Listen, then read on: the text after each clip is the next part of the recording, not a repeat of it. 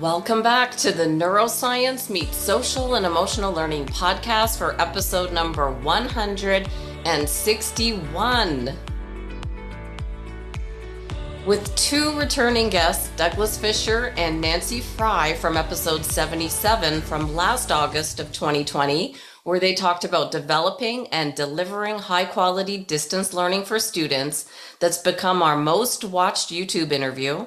And we also have the co-author of their new book that we're diving into today, How Learning Works, John Almarode. I'm Andrea Samadi, author and educator from Toronto, Canada, now in Arizona, and like many of our listeners, have been fascinated with learning and understanding the science behind high-performance strategies in our schools, our sports, and workplace environments. So this podcast was created to share ideas that we can all use, understand, and implement immediately. My vision is to bring the experts to you, share their books, resources, and ideas to help you to implement their proven strategies, whether you're a teacher working in the classroom or online, a student or parent working in the corporate space. Just to review our speakers for today, our returning guests, Doug and Nancy, are both teachers at Health Sciences High and Middle College. It's an award-winning open enrollment public school in the City Heights neighborhood of San Diego that they co-founded, and that was in 2007. For over 2 decades, they've dedicated their work to the knowledge and skills teachers and school leaders need to help attain their goals. Their shared interests include instructional design, curriculum development, and professional learning. Doug and Nancy have co-authored numerous articles and books on literacy and leadership, and I've included links to these books in the show notes, including this is Balanced Literacy, the Teacher Clarity Playbook, PLC Plus, All Learning is Social and Emotional, the Teacher Credibility and Collective Efficacy Playbook, and most recently, the Distance Learning Playbook with co-author John Hattie. Dr. John Almarode has worked with schools, classrooms, and teachers all over the world. John began his career teaching mathematics and science in Augusta County to a wide range of students. Since then, he's presented locally, nationally, and internationally on the application of the science of learning to the classroom, school, and home environments. He's worked with hundreds of school districts and thousands of teachers. In addition to his time in the pre-K to 12 schools and classrooms, he's an associate professor and executive director of teaching and learning in the College of Education at James Madison University. When you view some of the teacher resources and videos on the companion website, you'll meet John in the intro and purpose behind this new playbook. I'm excited to welcome back university professors Doug Fisher and Nancy Fry with John Almarode to dive deeper into their new book, How Learning Works, a playbook that unpacks the science of how students learn and translates that knowledge into promising principles or practices that can be implemented in the classroom or utilized by students on their own learning journey. Let's meet Douglas Fisher, Nancy Fry, and John Almarode and uncover the science behind how learning works. Welcome back, Douglas Fisher, Nancy Fry, and welcome John Almarode to the podcast. It's so good to see you again, especially after such a successful launch of your best-selling distance learning playbook last year. So good to meet you, John. Welcome back. Thank you. And thank you, Andrea, for having us. We're excited to be able to do this. I'm excited too. And when times are busy, what do? Well, we wake up at 6 a.m. Pacific, 9 Eastern, because we can get things done, right? That's right. Well, I was so excited to see this new playbook, How Learning Works, for so many reasons. But to start off with, something you say about your playbook is the reason why I tied neuroscience or an understanding to the brain to this podcast. And you say that this playbook is about how learning works, not by chance, but by design in the introduction. Can you explain what you had in mind when writing this book that unpacks the science of how we learn so that educators can design a learning experience in their classroom based on the research and principles you found to be the most effective? So I can start, and then Nancy and Doug, please jump in. But one of the things that we had talked about for quite some time is the challenge with building the bridge behind brain research and classroom practice, and what was helpful to teachers, and then what could possibly be a distraction, although interesting and important, a distraction. I don't know about Nancy and Doug, but I don't have an fMRI in my classroom.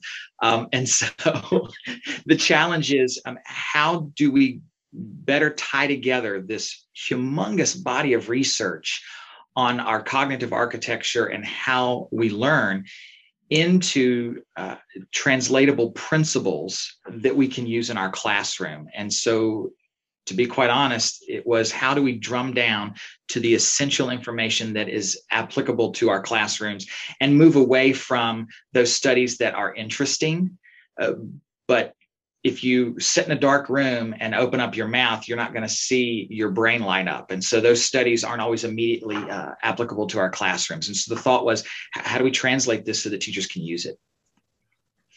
And I'll go back to the opening that you offered, Andrea, about not by chance, but by design. And John Medina, who I know is another favorite here on the podcast, reminds all of us that we're all brain workers. And so understanding that cognitive architecture, understanding what it is that occurs when learning happens, and then being able to bridge that, translate that into classroom practice that works and that we have evidence of working. That's really what's driven our work collectively.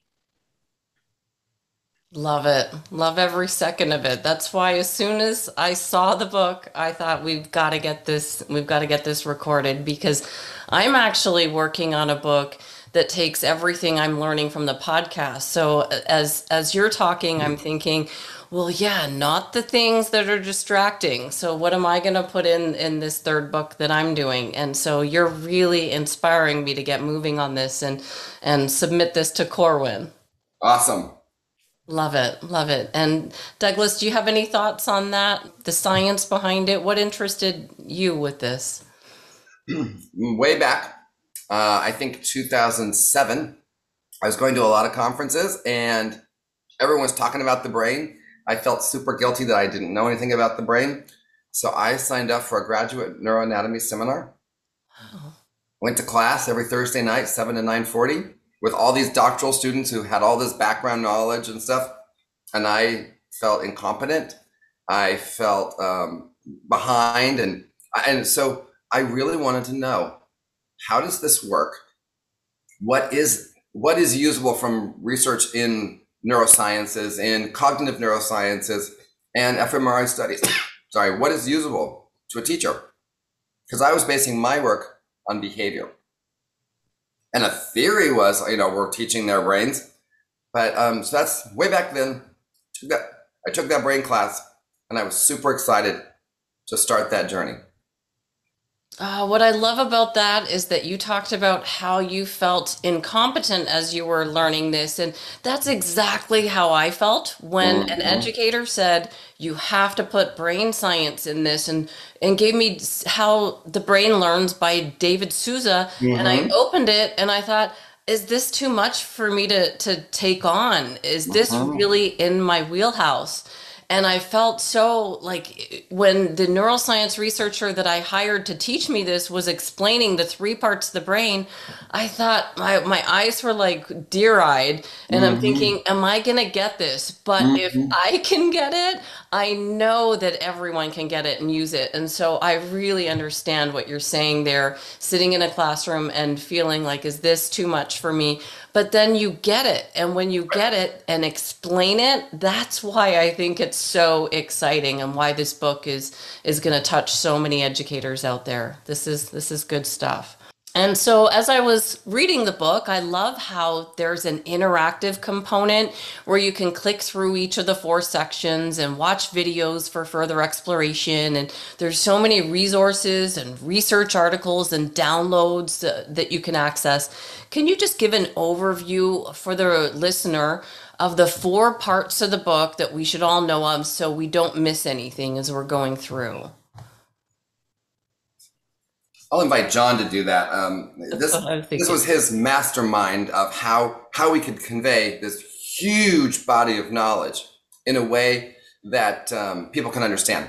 Before he does that, I would like to say we created a playbook so that people could actually work inside of the book. It's not a traditional book where you read it cover to cover. It's modules that are a playbook where you're writing in it, you're doing exercises, and you're actually learning as you read and interact with this resource.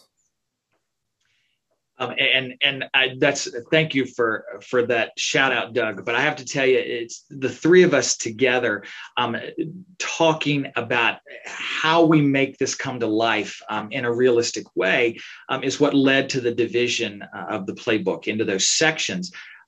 For example, one of the things that has to be addressed, I think, and we certainly battled this in our conversations, is developing an idea of learning. What does it mean to learn something? And what is our concept of learning? Recognizing that context matters. I mean, the situation plays a huge role in what that looks like. So that first part, we really spent a lot of time unpacking what is learning? What does it mean to learn in your particular classroom, you being the reader? And then what are some myths and misconceptions that we have about learning that actually then become barriers, or as Chi refers to them, pitfalls or chokeholds in our understanding of what's about to happen. And so then that's what propels us into the section on, well, what are some principles behind how we learn? But we can't just stop there. And so while we move through those promising principles, and I think we'll get to the promising part in just a second, the promising principles, we can't stop there. We have to also provide support for our learners so that they take on an understanding of their own learning and develop and build their capacity to apply their own strategies to their own experience. We've got to stop doing things to students and start teaching them the strategies that they can do on their own. And so that takes us into that third part. And then Nancy spoke to this. At the end of the day, if we're not monitoring the impact that we had on our students, in other words, is learning actually happening, then the three previous sections were, if I can be direct, a waste of time. If learning isn't moving forward, then something's up. And so that last section is, what role does the assessment, the evaluation, and not tests, I'm not talking tests here, but what do we do to make sure that we are having an impact on student learning and moving it forward? There's also an internal structure that repeats throughout the book as well. And that really is presenting what that principle is, what that learning strategy is, what's the science behind it, and so on. And then shifting that into scenarios in the classroom. What does this look like? What does this sound like? And that third piece, which I think is really the pivotal part of this, is into your classroom. That's the interactive piece of the playbook itself. It's not only reading about the science, it's not only reading about what this looks like in other people's classrooms, but it's really taking that information and challenging the reader to be able to apply that within his or her own classroom as well, to make that real. And the evidence overall is that when learners of any age have opportunities to do that, have opportunities to move into application, it is much more likely that they'll actually be able to do those things, put those practices into place. As I was reading the book, there's so much science and research behind it in all of the downloads and resources. And of course, I enjoy seeing well-known researchers that I've met along the way of this podcast journey.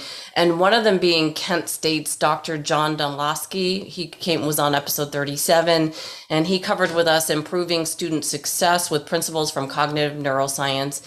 And then I saw other videos in there that were powerful that we should all watch: Cognitive Principles of Effective Teaching.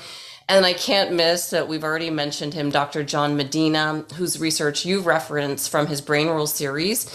How did you choose the resources to back up the science in how learning works? And were there other ones that I missed that would be important for me to also know? Ooh, that's a good question. So we're researching in addition to our own roles at the universities, but there's just a huge body of research out there on the science of learning. What we tried to do, and this is something that with intention, I don't want people to panic if they go through the playbook and they see something cited from 1975. Because our initial reaction nowadays is to say 1975, why do you have something in there from 1975? One of the things the three of us tried to do is make sure that we picked the seminal work in a particular area. And so while there's lots of research on retrieval practice or spaced practice, who actually introduced the idea and what was the original study propelled the work forward in the field? We want to do that. Because one of the major components behind translation research, what this book is about, is back to the original context in which the study was done. Because what happens over time is the telephone game. Someone does a study, for example, in the late 1800s. So the question then becomes, what do nonsense syllables from an individual white male have to do with social studies, science, language arts? And so one of the things that we wanted to really do is go back to those original works, those seminal works, and say, here's the original context. And while the study is important, in order to go from that context to your context, there needs to be a process. So I'm taking a long time to answer this question. We went after the seminal work, the original works, or the works that actually moved it forward into classroom practice. And so that meant some of the things were dated 1975, some as recent as 2020.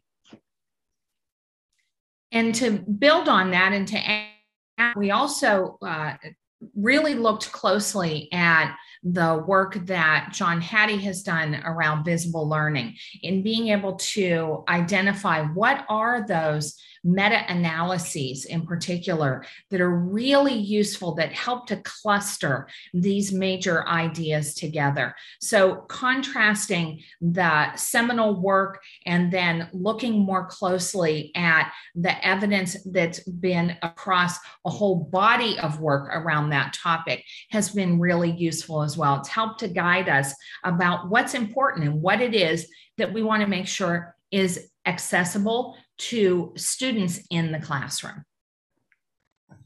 I think we have a good idea about what we can learn from your book, How Learning Works. In the introduction, we cover the purpose of the playbook. Part 1 covers what learning looks like in your classroom and different ways to think about learning. Part 2 looks at barriers to learning with promising principles, and you name some like motivation, attention, elaborate encoding, retrieval and practice, cognitive load, productive struggle, and feedback. Can you pick one of the promising principles and just talk about this? Like, what would people be learning about these principles? Dive a bit deeper into how we would master them.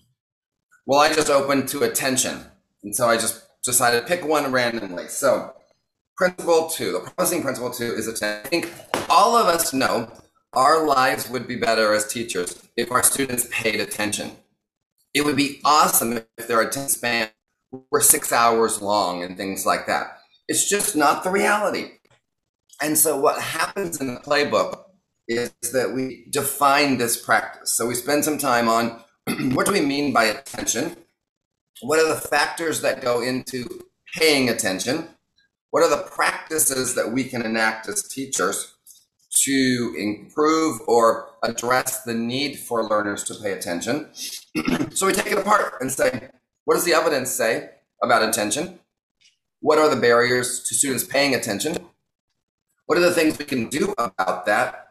And then we put together, a table of extracting some promising practices, trying to distill it down to, here are things we can do right now for this promising practice that I just chose happens to be attention. And then there's practice work at the back. What can we do to ensure that we're understanding what the evidence says about each of these factors, in this case, attention? And then we end with a little check for understanding. Do you understand what you read? Can you apply what you've read? And if not, there are some additional resources you can use.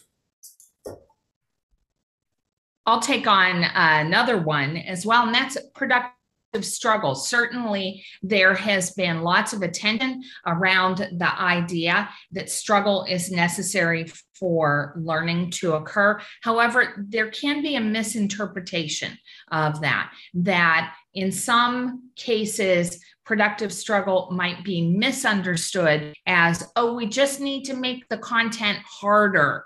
That's actually not what productive struggle is all about. And in that section, we talk about in particular the priming function of productive struggle, the being able to, with intention, pose a challenging topic, question, problem to students, something that you anticipate they're not going to fully be able to complete. And then follow that up with instruction that comes immediately behind it that helps to fill in those gaps. I'd like to contrast that with unproductive struggle. When you have a student who's putting her head down on the table and weeping in frustration, we should never say, I did it, productive struggle. We want to make sure that we're using it carefully, we're using it with intention, and we're using it at the right time. So I'm going to grab a hold of retrieval and practice. One of the reasons we are very intentional about referring to these as promising principles and then promising practices is that they're not guarantees. And so, as Doug and Nancy have pointed out, moving into implementation requires that we as teachers make adaptations based on the local context of our classrooms. So when you get retrieval and practice, there are questions we have to ask ourselves. Is the retrieval and practice, does it have to be done in the classroom? Can it be done at home? Do I have to be the one that provides the retrieval and practice opportunities? How much space is between them? Does this work for skills the same way that it works for concepts? These are all questions that have to be fleshed out because the original research on retrieval and practice looked at a very specific context. And so as readers move through the modules, as PLCs move through the modules, grade level teams, content teams, however you choose to engage, the module's designed to not just look at retrieval and practice and the idea that it helps and that research says it helps, but then what are the specific adaptations you have to make so that it matches the local context of your classroom? And at the same time, what mechanisms are in place for you to monitor to ensure that learning is happening as a result of retrieval and practice? That's really the strength, I think, of this playbook. We kept in mind that every classroom, while they're all learners, every classroom has a different context. And so retrieval and practice is going to look different in my class than it does in Nancy's and then it does in Doug's class. And how do we plan that out and be methodical in our planning as teachers when diving into that work? Got it. And for part 3, I think this section is exactly what educators are looking for because it explicitly teaches skills to students to help them self-regulate and master these skills long after they've left the classroom. And you list skills like explicit strategy instruction, goal setting, integrating prior knowledge, summarizing, mapping, self-testing, and elaborate interrogation. Can you pick one topic and expand on why it's so important?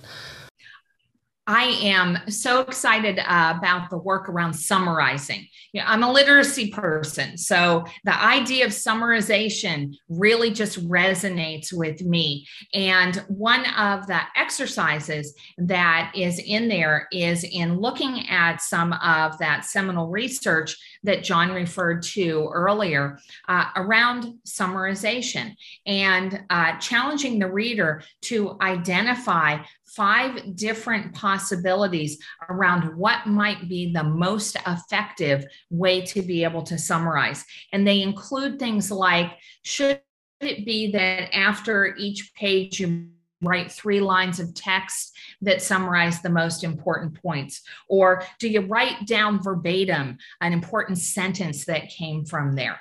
And we all know as teachers how important summarizing is, but we often don't know the science behind what it is that constitutes good summarizing. It is not just simply writing down some things. This idea in particular of writing down those key ideas in one's own words, really, really important. And here's where we see this playing out. As one example, with Cornell note-taking, which is a great form of note-taking, there is supposed to be a section that is reserved for the student to be able to summarize the notes that are on that page. In practice, that often gets skipped.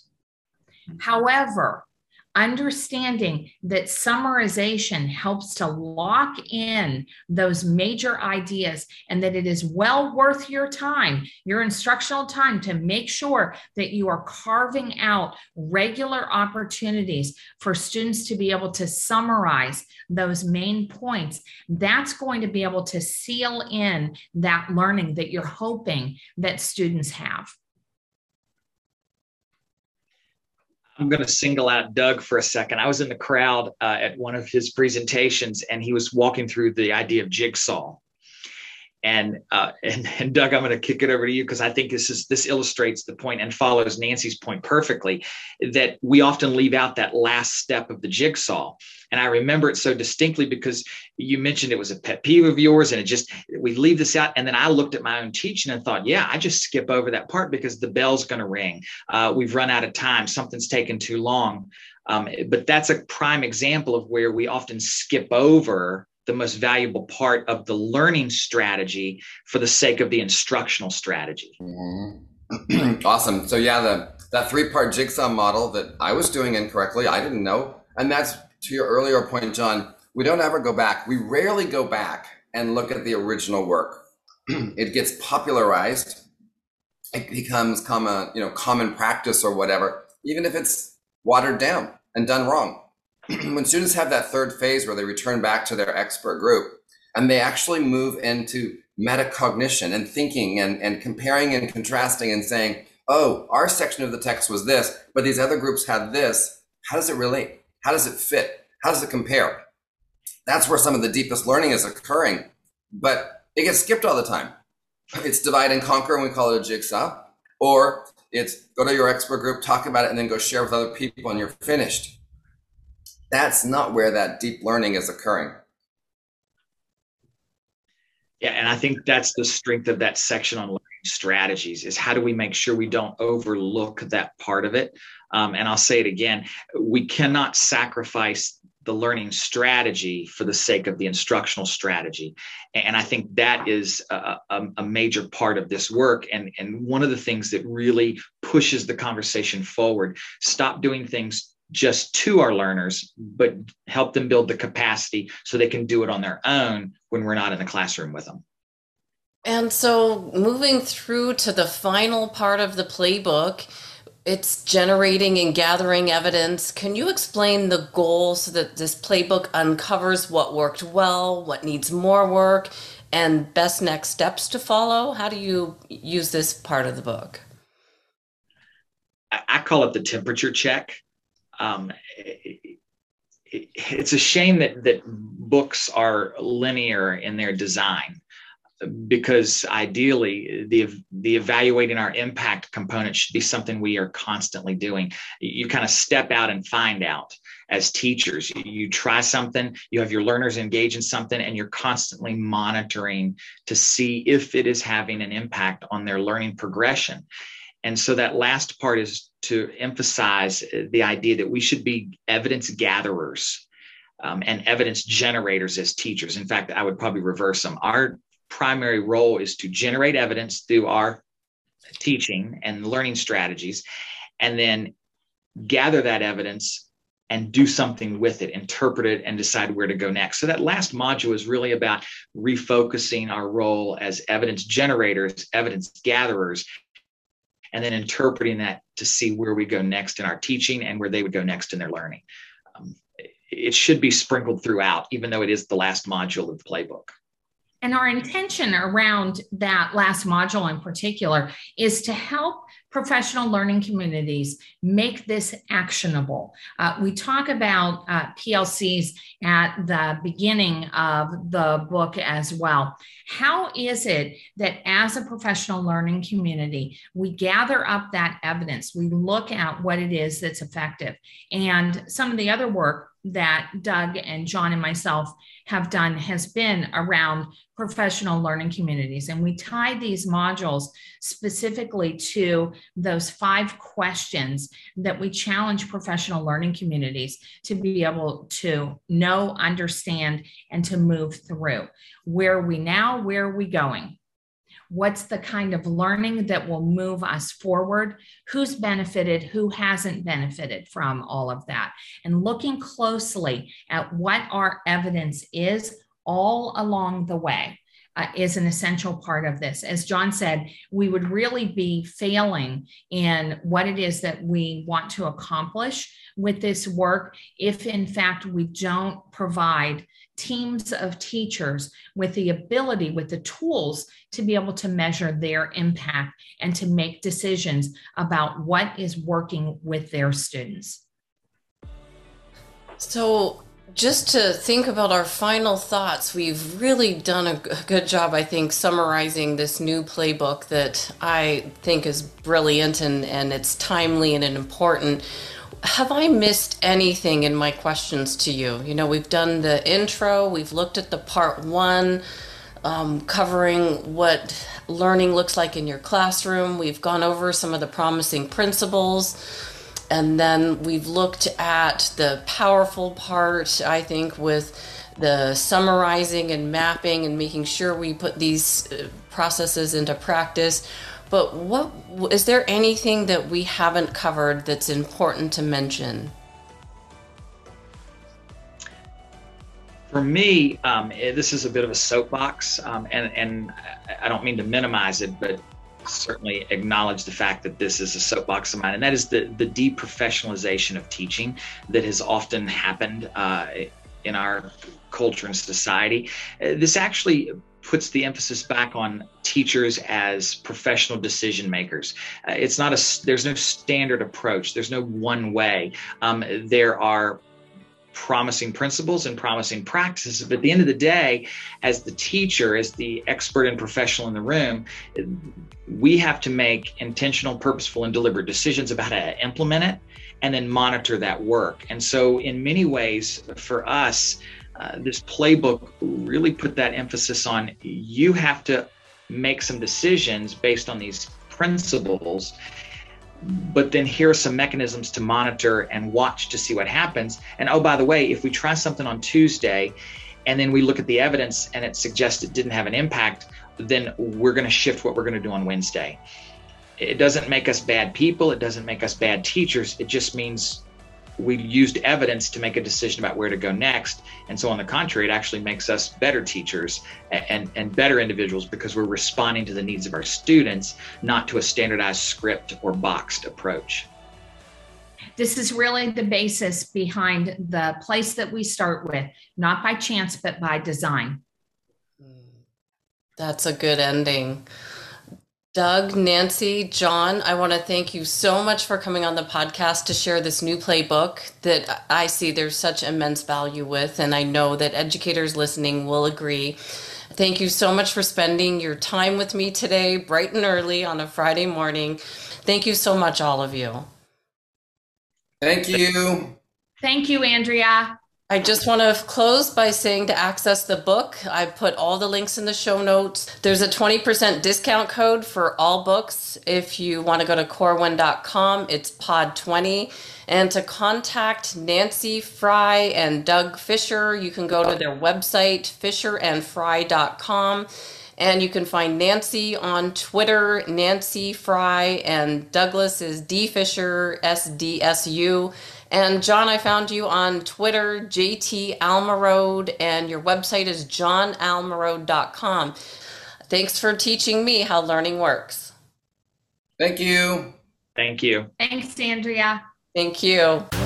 If you're enjoying the Neuroscience Meets Social and Emotional Learning podcast, please don't forget to subscribe so you'll stay up to date with our new episode. While you're there, please feel free to give us a review or a 5-star rating, as it helps others find us. For more information on our programs, books, and tools for schools and the workplace, visit us at www.achieveit360.com.